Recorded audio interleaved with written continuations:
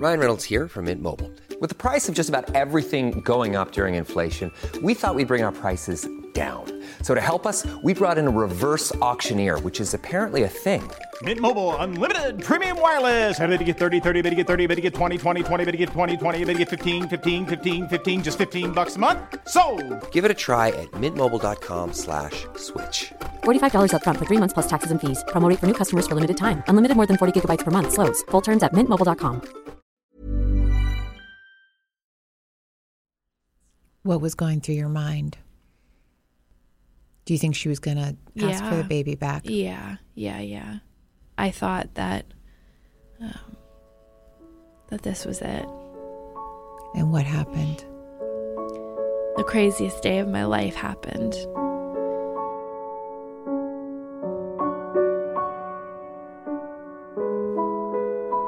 I'm Diana Sugg of the Baltimore Sun. This is episode 4 of The Wait, a podcast about what it means to be a mother and one woman's long journey to become one. Last time, reporter Yvonne Wenger and her husband took in 2 foster children. They cared for the pair of brothers for more than a year, until the day the older brother was sent back home. We pick up Yvonne's story a few weeks later when she gets a phone call about a newborn. A social worker has just brought the 2-day-old girl to her home. I wondered if this was real. This was a moment that I had been waiting on for almost a decade, 9 years. And when I couldn't sleep at night, I used to think about the moment that I would become a mother. It used to be like a little game I would play to stop myself from thinking about the things I was worried about, like bills or how a story turned out or something. It was like my go-to thing that made me happy and hopeful. And when it became clear that it wouldn't be kind of the natural order of things, I had no anchor to know what this moment was going to look like. And so, yeah, I just thought, was this my moment? Was she my daughter? Yvonne and Artie spend the night holding the baby, gazing at her, wondering if she could possibly become their daughter. There's a chance of adoption, but nothing is definite. The biological mother, a young woman, had named the man whom she believed to be the father.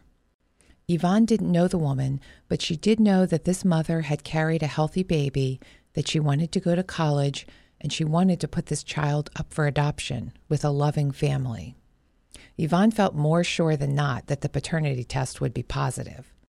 If it was, the potential father had been certain he wanted to raise this baby.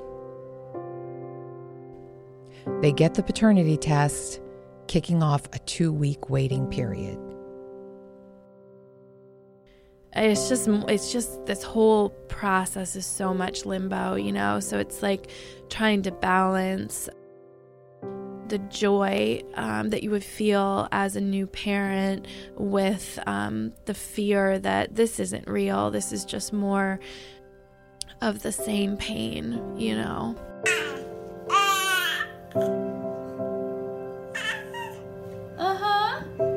What else?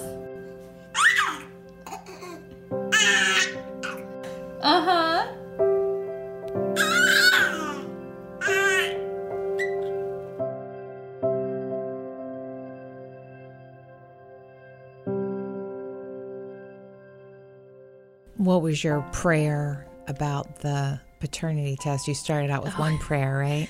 Yeah. I feel like I have these flashes of, this kind of high-minded, who I want to be person. And so I came to a point where I was praying that if this young man is the father, then it could be better for this child to never have the pain of having to wonder what her birth family looked like, or, who she took after.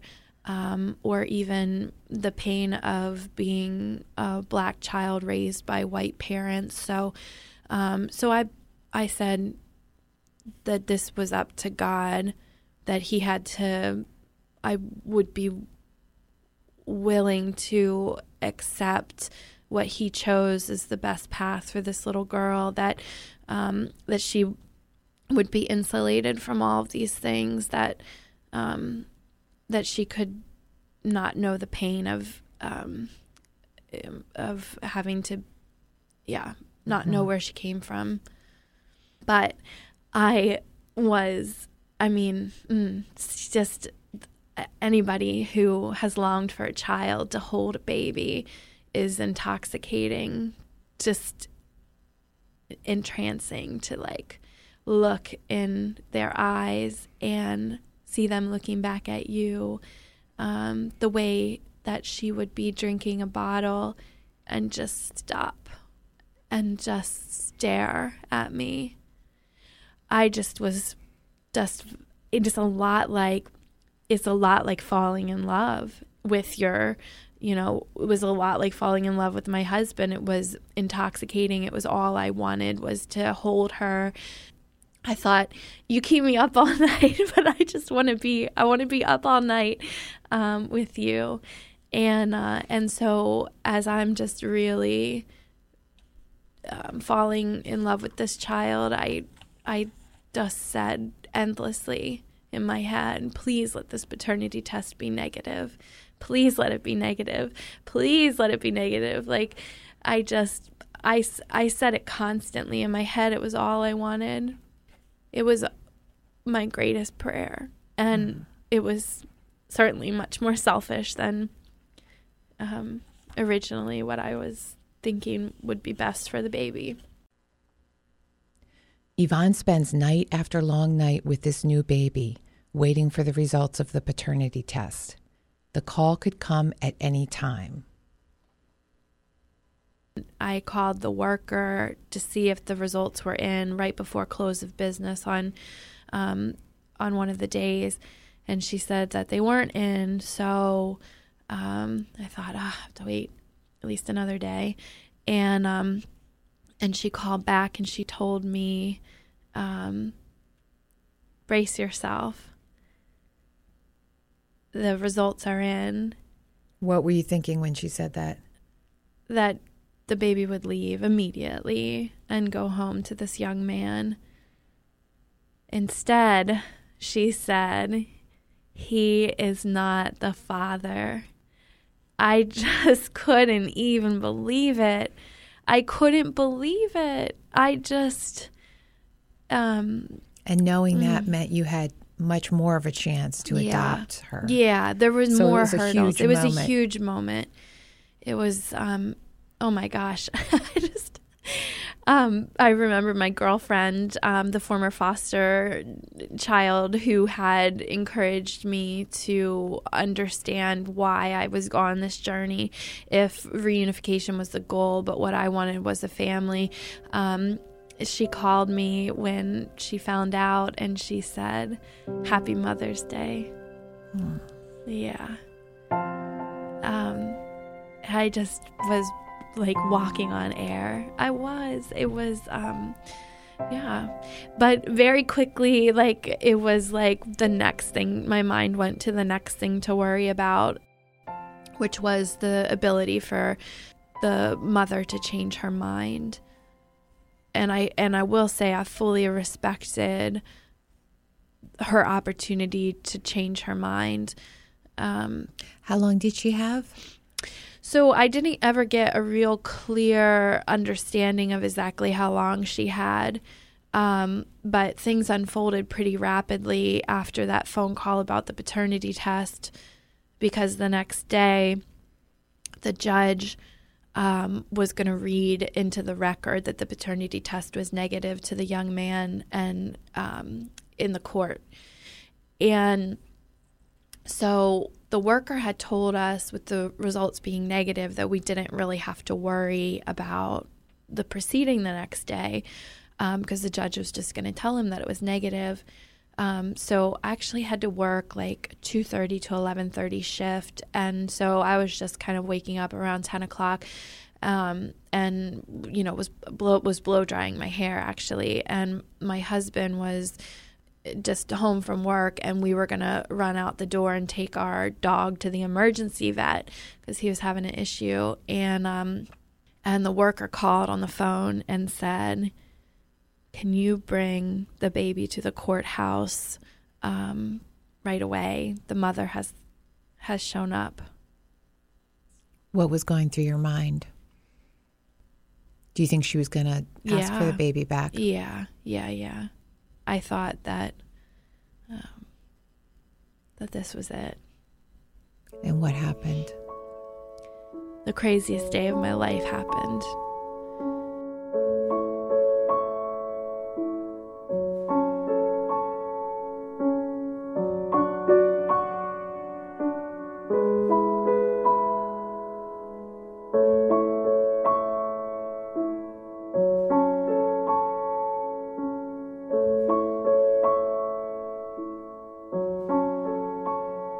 The baby is about 3 weeks old.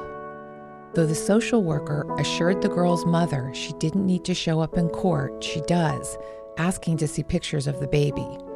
The social worker calls Yvonne and tells her she and the baby need to be there too. Yvonne dresses the girl in a onesie with pale stars and a headband. She wants her to look beautiful for her mom. The birth mother takes everyone by surprise by requesting mediation for an open adoption agreement.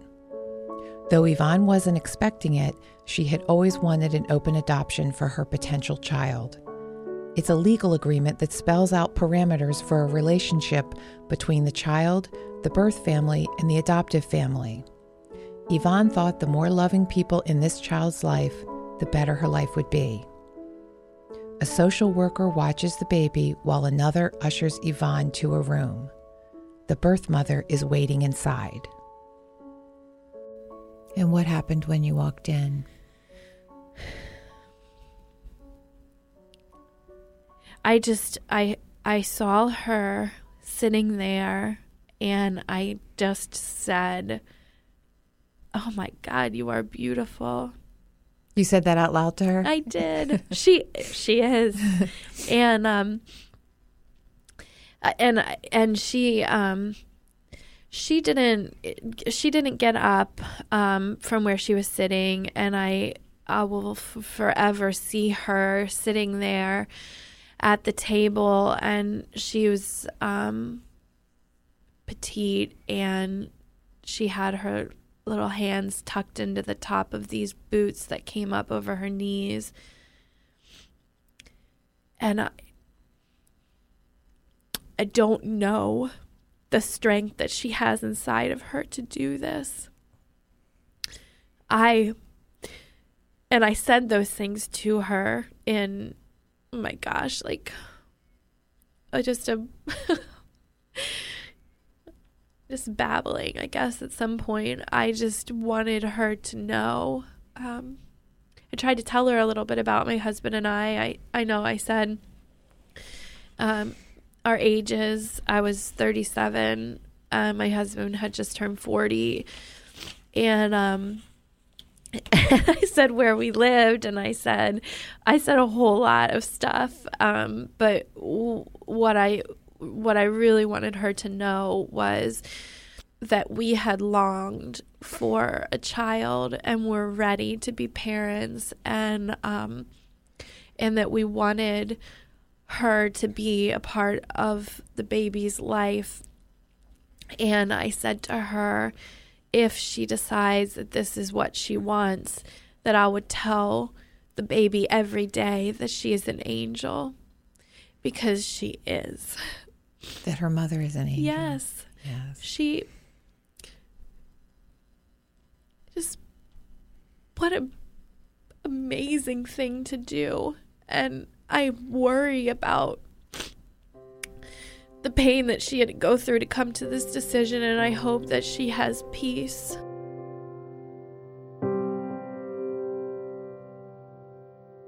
With a mediator and a social worker, Yvonne and the birth mother work out the terms of an open adoption.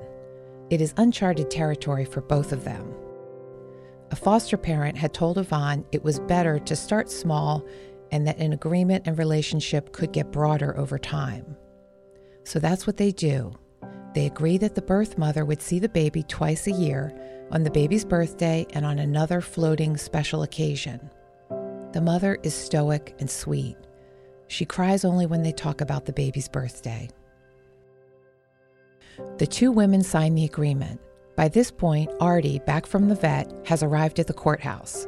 The birth mother still has about a month to change her mind, but it is time to go into the courtroom and tell a judge that she has made this decision.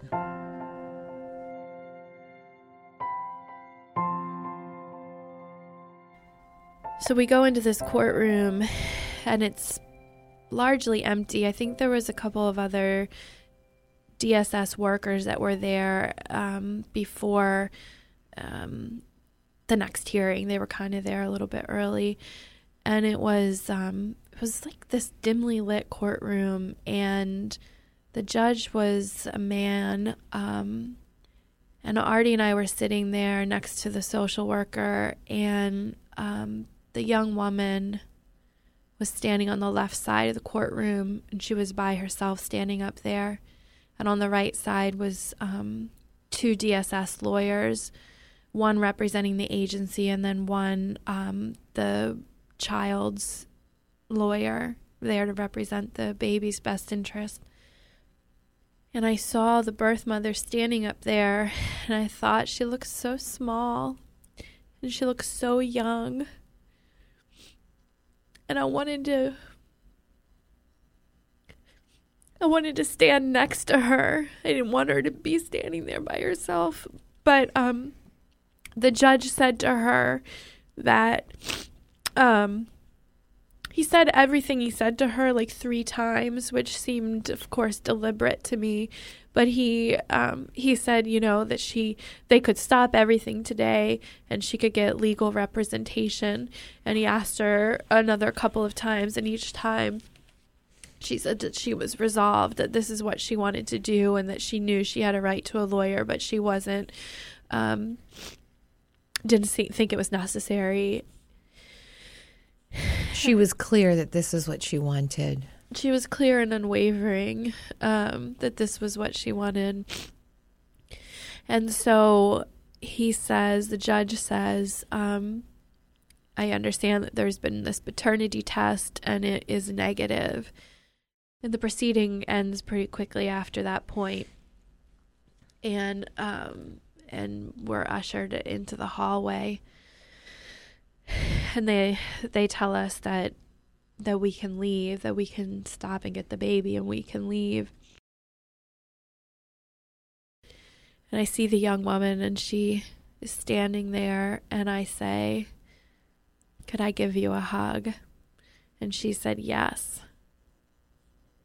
And I put my arms around her, and I put my hand on the back of her head, and I held her for a second, and I whispered in her ear, I said, "Thank you." And she pulled away, and she looked right in my eyes, and she said, "Thank you."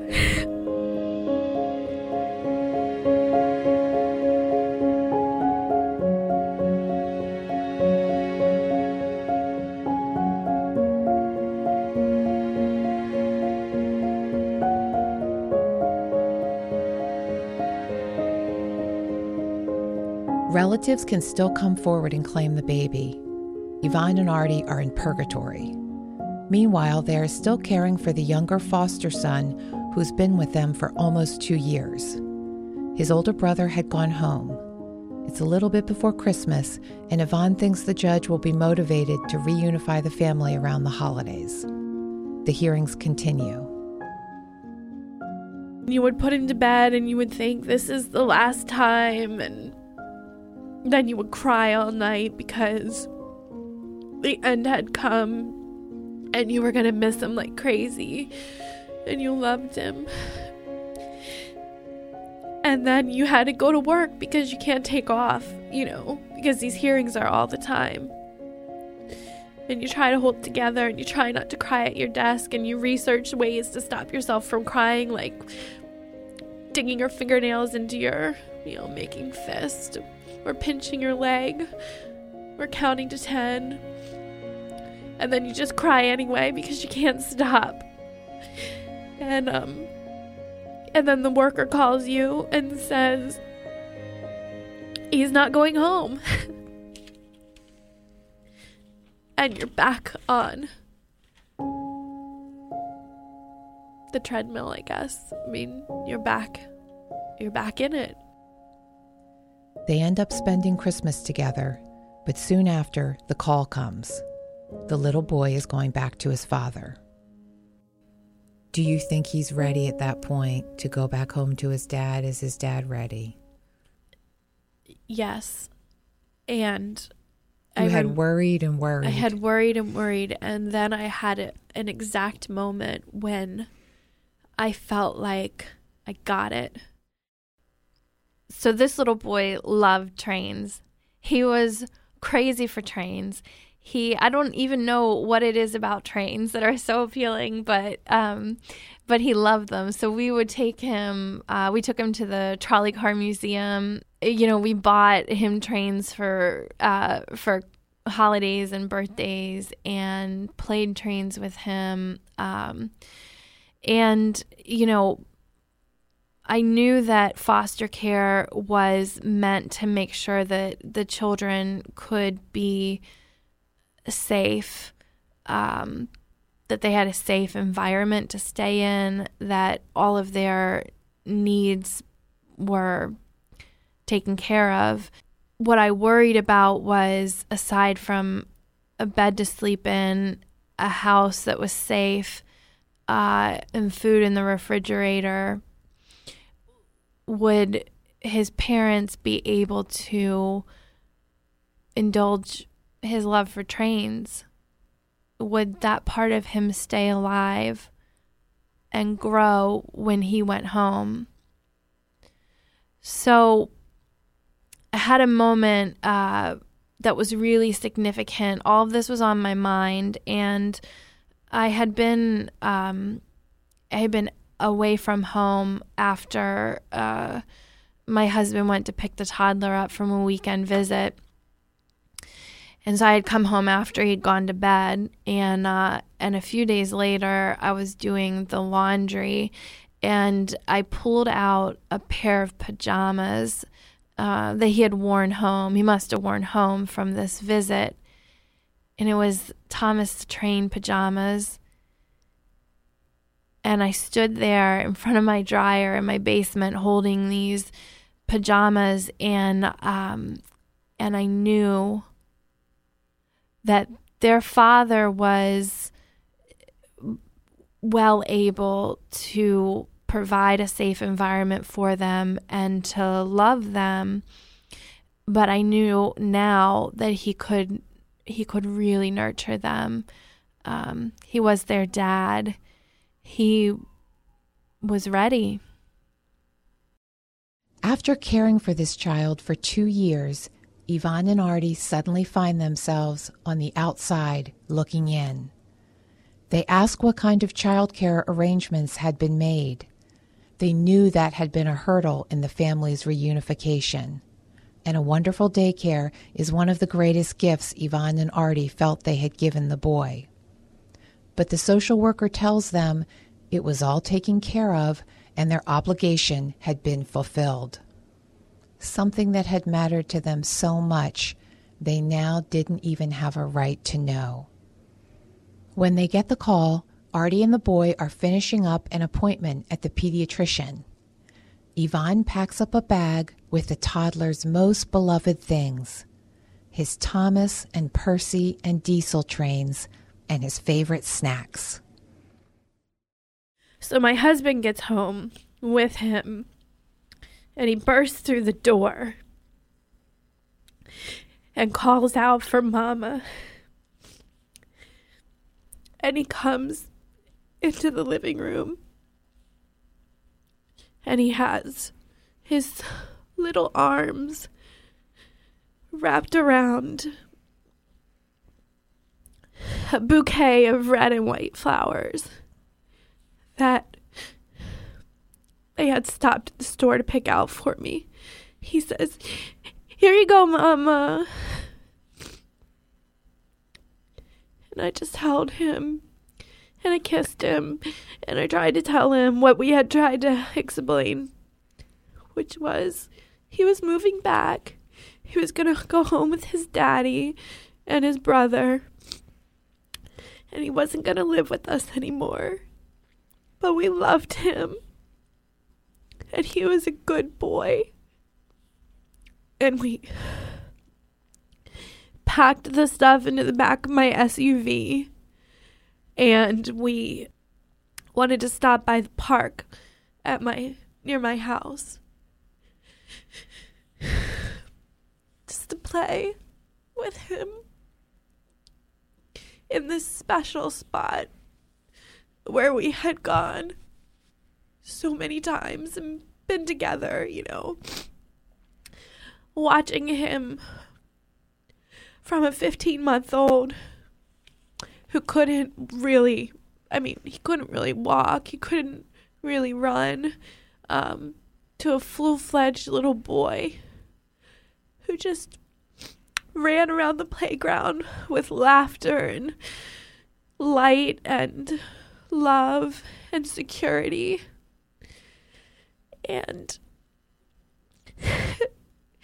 I said goodbye to my dreams that he would be mine. And we were meeting the social worker at his house with his dad, and so we were running short on time, and so we had to get him packed up in the car and make the drive to their home. And we pulled up to their street, and I saw their dad sitting on the front steps. And when he saw our car come down the street, he sprung up. And he came to the car, and I thought, what a sweet moment for this man who had worked so hard, who had overcome so many hurdles. And we unpacked the car, and I can't really remember the hug I gave to the toddler or what I said to him last. But I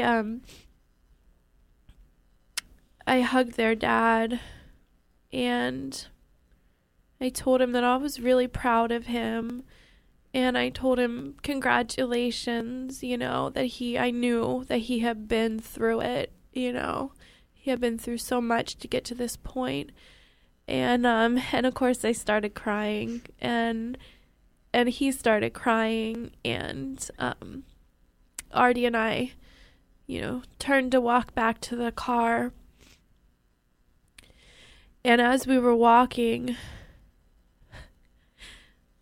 around the corner comes our older foster son on his way home from school, and he sees this scene playing out before him, and the toddler blows past Artie and I, running straight for his brother,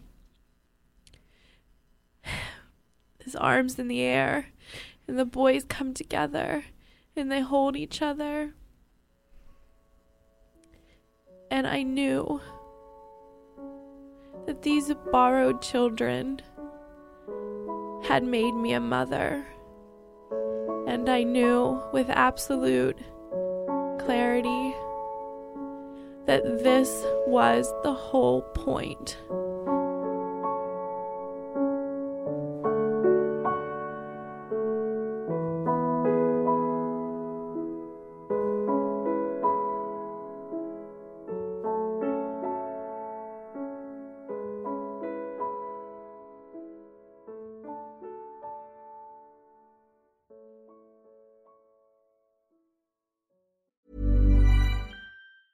Hey, I'm Ryan Reynolds. Recently, I asked Mint Mobile's legal team if big wireless companies are allowed to raise prices due to inflation. They said yes. And then when I asked if raising prices technically violates those onerous two-year contracts, they said, "What the f*** are you talking about, you insane Hollywood ass?"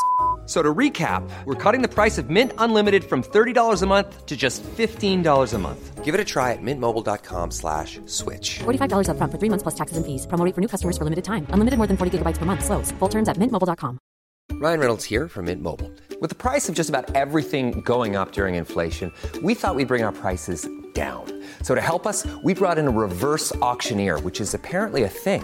Mint Mobile Unlimited Premium Wireless. How to get 30, 30, bit to get 30, bit to get 20, 20, 20, bit to get 20, 20, bit to get 15, 15, 15, 15, just $15 a month? Sold! Give it a try at mintmobile.com/switch. $45 up front for 3 months plus taxes and fees. Promo rate for new customers for limited time. Unlimited more than 40 gigabytes per month. Slows full terms at mintmobile.com.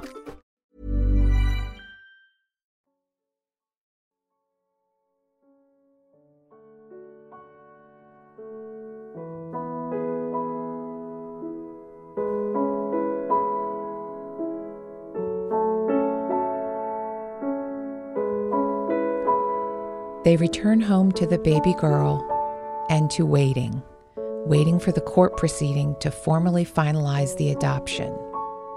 Always tempering any joy of wanting to celebrate this child with the fear of losing her and the grief of losing the two boys they love so much. Technically, this baby was still a ward of the state. Yvonne and Artie have no legal protections, and Yvonne is constantly worried about something happening to them or the baby. What would happen to their family? They hold off on posting pictures to Facebook, but at some point, they take a leap of faith. It starts small, whispering their name for this child in her ear. Adeline. Oh, my baby Adeline. They schedule an adoption party and a baptism. They want to celebrate and feel normal. How do you get through each day when you're in this situation of feeling like you can't even breathe? How have you done it?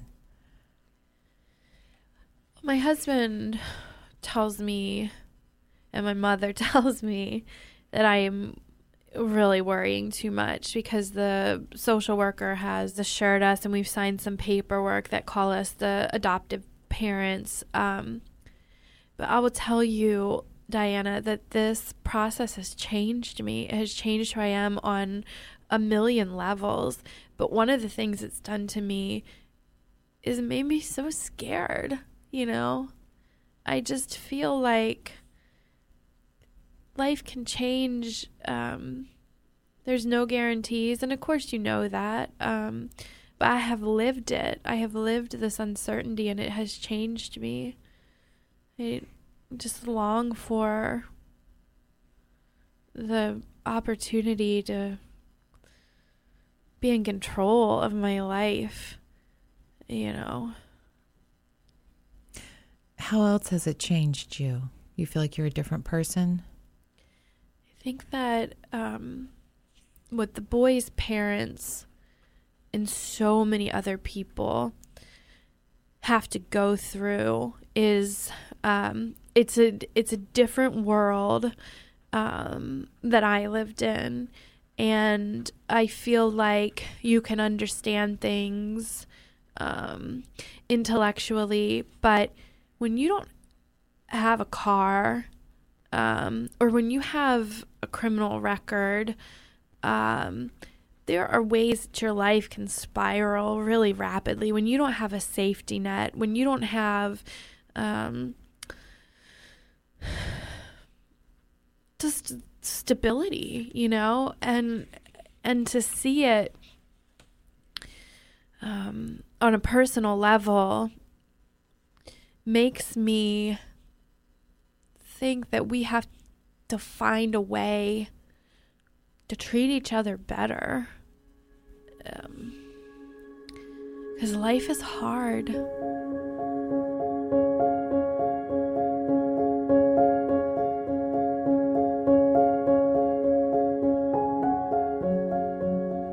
Now Yvonne and Artie wait to go to court. They must stand in front of a judge, the person who will legally make them Adeline's parents. After a whole decade, after everything, this might have seemed the longest wait of all. I couldn't accept that it was real until there was an adoption, until the judge recognized that she was in fact our daughter and nobody could take her from us. You know, I couldn't get over the thought that this adoption, my life, Adeline's life, my husband's life, our family, everything that I had waited for was in a folder sitting on somebody's desk with all of my hopes and all of my anxiety, everything that had been built up. And I just thought, let me do it myself. Let me do whatever you have to do to get this paperwork finalized. Just let me in. You know, just stop letting this sit on your desk like a building permit. This is everything.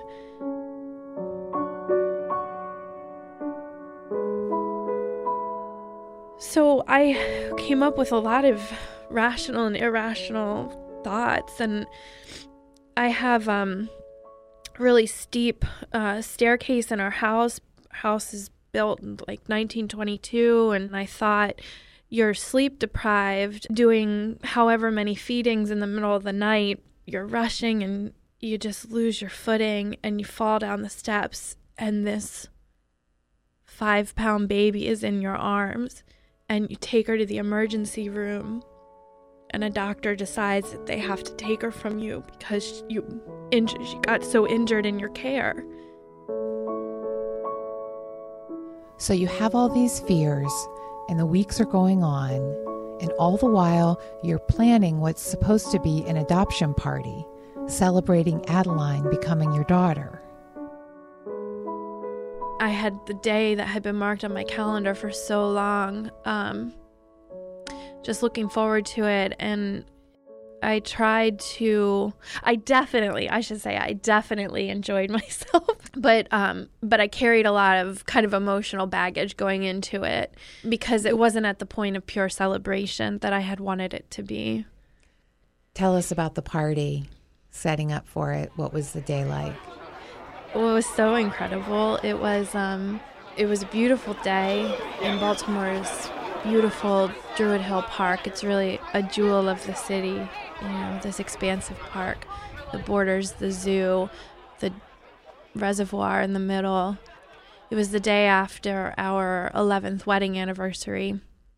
You know, I had streamers and balloons and a donation table and the food table and the guests started showing up, and it was not even close to being finished setting up, and everybody just went into action. You know, my uncle's wife and their kids from Brazil are taping streamers along the beams of the pavilion, and one of my closest friends has enlisted her angel of parents to help just do a million things. And I thought, like, that this was my village. It was. This was everything. It was incredible. It was it felt very much like my wedding day, just surrounded by love and celebration. And at the center of it was the most beautiful little girl wearing a pale yellow dress with her hair in 2 poofs, sitting there bright-eyed and just ready for the world. Do you remember what you said to the group at one point? You got up to say something. I loved everybody there, and I know that they loved me. And I was standing around looking at everybody, and the toddler, our foster son, and his brother, our other foster son, were there. And the little one climbs up with me to stand on the bench of the picnic table as I'm making this announcement. And it was just so unexpected. to have come down this road and to end up holding my daughter and my foster son's hand and looking out on my world. It's remarkable where your life can bring you. And I was just soaking it all in that day.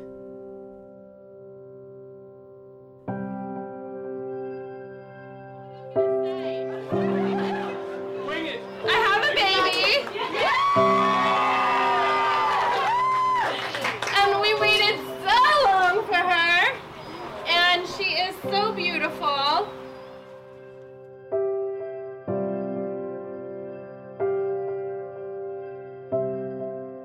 And then you're waiting still for the court date.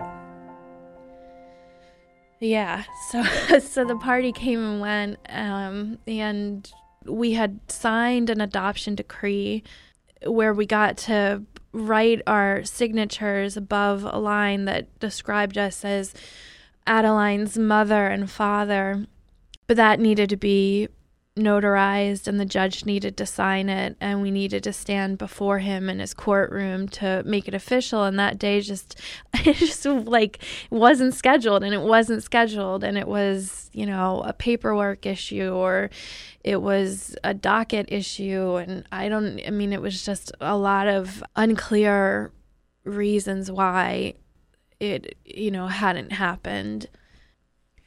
So you're sitting at your desk in the newsroom at the Baltimore Sun, and this text appears with the news that you've been just waiting for and praying for at this point, months. Yeah. And did you call your husband? Did you start to cry? What happened? Oh, yeah, all those things. I started to cry, and I called my husband, and I called my mother, and I was deeply happy, but mostly it was a relief that the fear was coming to an end. And what was it like at the courthouse? Because the DSS offices are right there, there's like a lot of kind of the familiar players kind of walking by. So I saw almost like this cast of characters in my story walking by.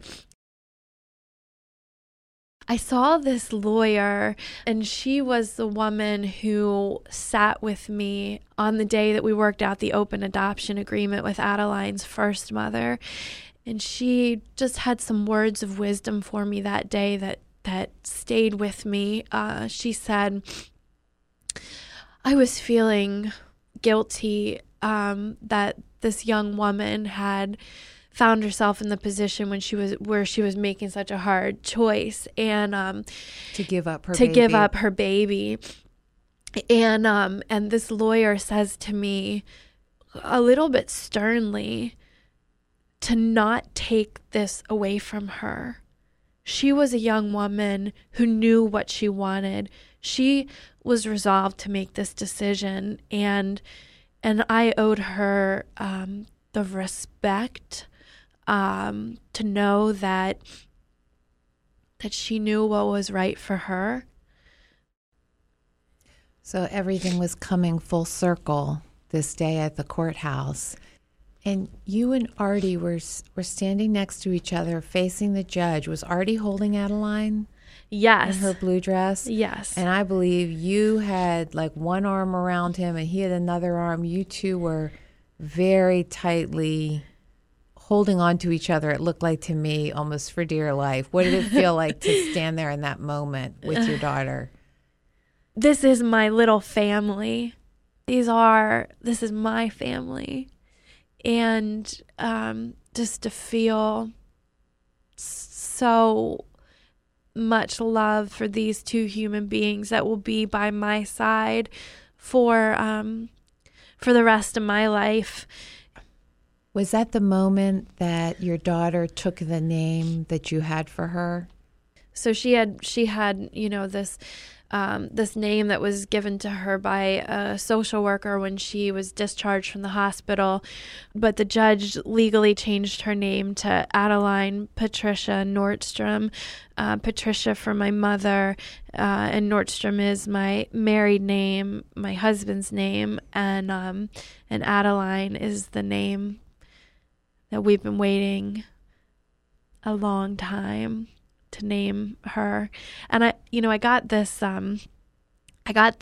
sign actually at the dollar store, and I put it on her wall, and I surrounded it by picture frames for the 12 months of her life, the first 12 months, and it says, "It was always you."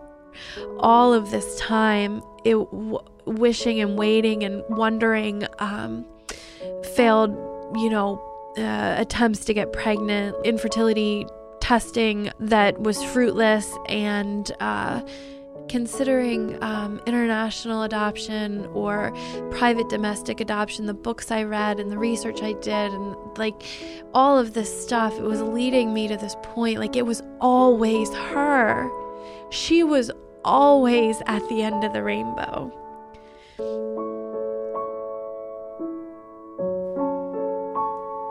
Even with Adeline as their daughter, Yvonne and Artie's journey into the foster care system is not over. The pair of brothers they loved and cared for are now home, but Yvonne feels those borrowed children made her a mother. And she and Artie still want to take in children in need.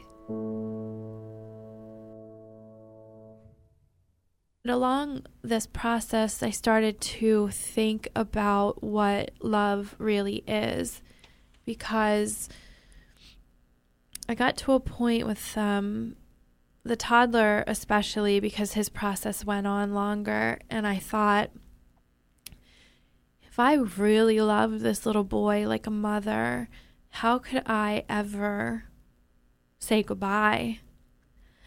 And I thought, I should be fighting to keep him if I loved him like a mother, if I really loved him. But as I got into it, I thought that as I really tried to understand that question, I thought that that the real love is the love behind the ego. So if I took my own agenda and my own ego out of it, then there could be no pain. There could only be love. For the little boy, for his brother, for their parents, it was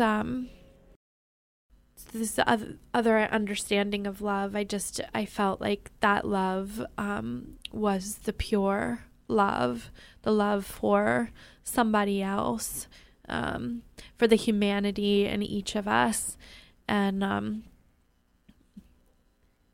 so that's the best version of myself, and some days I can feel that, and then some days just miss them.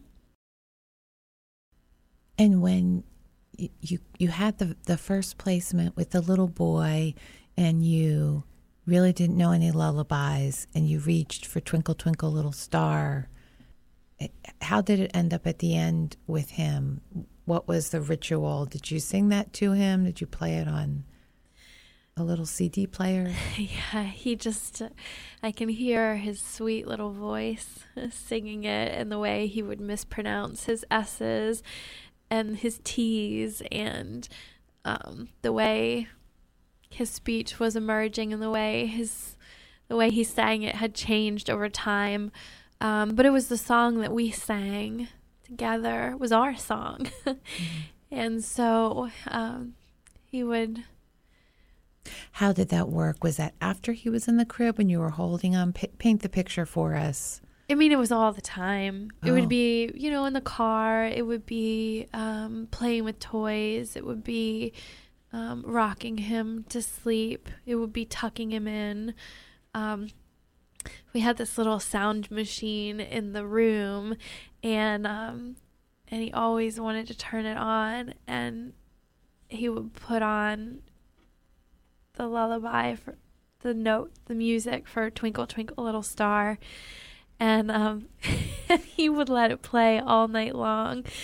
And there would be some nights I would come upstairs and I would turn it off in the middle of the night, or I'd wake up and I think, oh, I'm hearing that song to turn it off, and wouldn't he wake up when he noticed that music was off, and he would ask for me to turn it back on, and so I left that sound machine in Adeline's room, and one day I turned it on, and the music for Twinkle Twinkle Little Star comes out, and it cut me right in my heart, and I had to change it. And it was a long time before I could sing that lullaby, but I sing it to her now.